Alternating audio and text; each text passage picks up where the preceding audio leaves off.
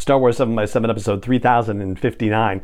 We've been talking around this particular topic as we've discussed the Andor series over the past few weeks, but some of this stuff has come to a head in the most recent chapter, and so I thought it might be fun to examine some of the spy games that have been happening within the series on this deep dive episode. Punch it!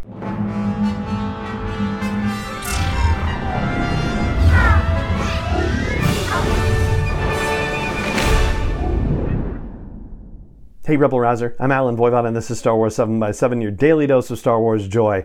And thank you so much for joining me for it. So over the course of the Andor series, the contours of the operation being run by Luthen and Kleya have become clear, and they are much broader than we've really discussed here on the show. I mean, we've discussed pieces of it here and there, but not as a collected story. And the funny thing about it is that I've been saying here on the podcast that I wanted to know more about Kleya, that Luthen has gotten all the opportunities to monologue and chew the scenery and whatnot, and we haven't heard from Kleya. But not only did we get at least a moment with Kleya where she talks about all the plates spinning and the knives on the floor and the faces panicky at the window, of which Vel is one of many in her estimation, which was a very blunt and spectacularly awesome assessment of her situation. But it finally occurred to me that it's not Bail Organa, it's Kleya.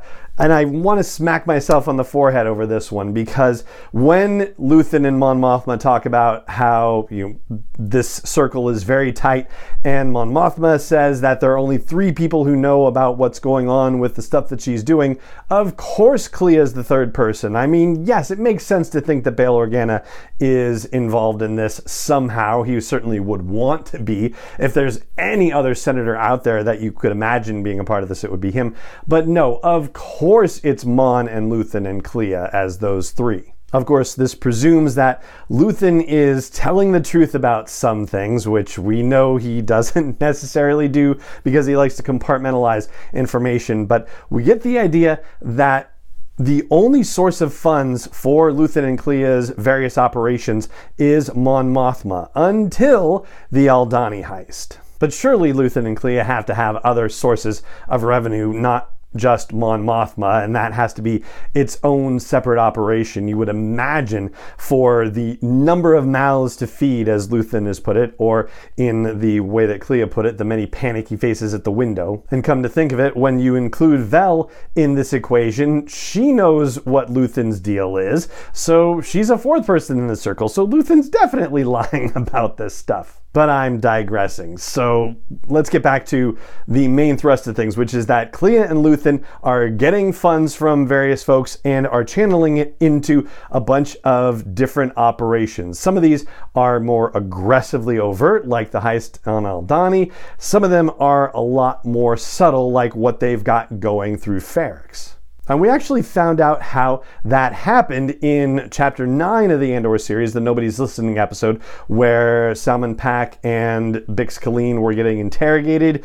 That situation was revealed to us by Dedra Meero when she says, oh yeah, he told us about how a couple of years ago he met this woman on a planet and he offered to take this fractal radio from her, or she, worked that deal out with him, and that's how you've been getting in touch with this Axis person. So yeah, undoubtedly that woman was Kleya. And then through Bix, that's how he was getting some of his Imperial supplies, or being condemned to use the tools of my enemy to fight against them, as Luthen says in his monologue.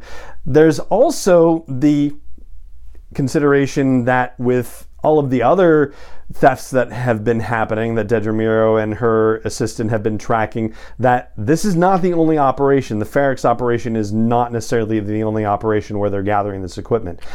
Then there's the dispersal of said equipment to people like Anto Kreegyr, for example. We hear that there was another piece of equipment that had gone missing from some other place that hadn't yet been mentioned in the series for all the ones that they listed earlier. And we kind of suspected that Luthen was in touch with Kreegyr anyway, because he was trying to get Saw Gerrera to work with Kreegyr. And you have to think that Luthen is providing some funding or equipment or both to Saw Gerrera's partisans as well, because Otherwise, why would he be able to waltz into Saw's hideout? I mean, Saw would never let him anywhere near the place unless they were actually working together. We also know that Clea and Luthen have been grooming double agents, as was revealed with Lonnie, the ISB officer, in a previous episode. Then you have to imagine he's not the only one either, considering the scope and scale of their operation as we know it. But Anto Kreegyr may actually be a key piece of the puzzle for us here in terms of how this season could possibly end. I don't know if this is a red herring situation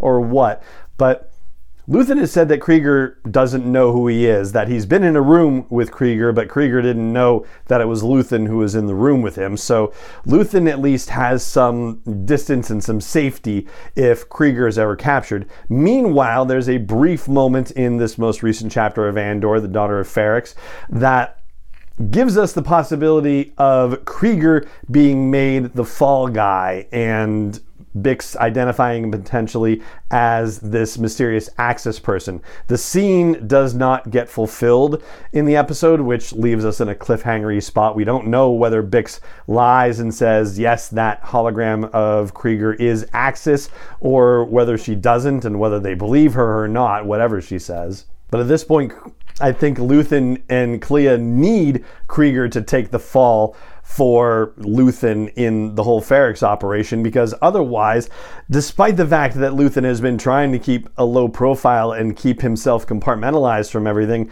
he's too exposed. I mean, Vel knows about him, Cassian knows about him, of course Mon Mothma knows about him. And considering how effective the ISB seems to be with getting information out of people, well, yeah, it's only a matter of time if they get a hold of the right people. Which brings us to Cassian Andor, since this series is ostensibly about him.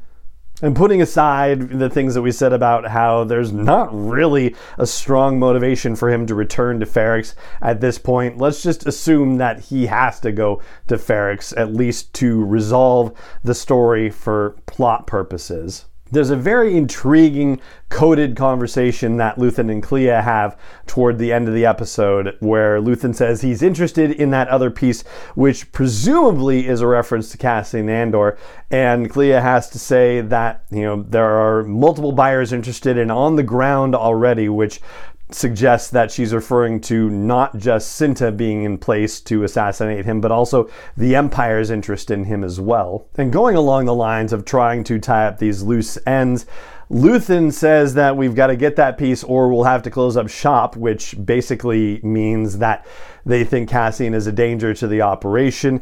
Clea says that you being on the ground is just going to complicate things, which she's exactly right about that. And she says she's preparing for all outcomes, which has to, of course, refer to Cinta, but that must mean that she's got some other trick up her sleeve, which is going to be very cool to see what that's going to be in the final episode. But to sum it all up, the scope of what Clea and Luthen are doing is just absolutely amazing. And the way that the creators of the series have been parceling out this information over the course of this first season's episodes, just spectacularly well done. And I do want to give one last little shout out for Clea's character, because it's been really great to learn more about her, and I hadn't actually looked at the databank entry for her, and it's very cool. It says that she's the concierge at Luthen Rail's Galactic Antiquities and Objects of Interest Gallery.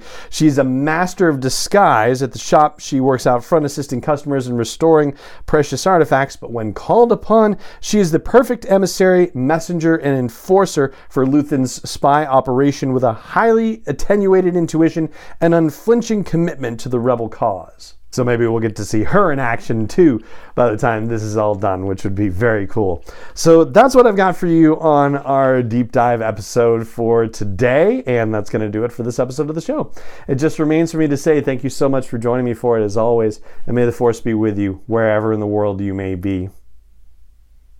7x7 is not endorsed or sponsored yet by Lucasfilm Limited, Disney, or 20th Century Fox, and is intended for entertainment and information purposes only. Star Wars, the Star Wars logo, all names and pictures of Star Wars characters, vehicles, and any other Star Wars related items are registered trademarks and/or copyrights of Lucasfilm Limited, or their respective trademark and copyright holders. May the Force be with them. All original content is copyright 2021 by Star Wars 7x7. We hope you love it.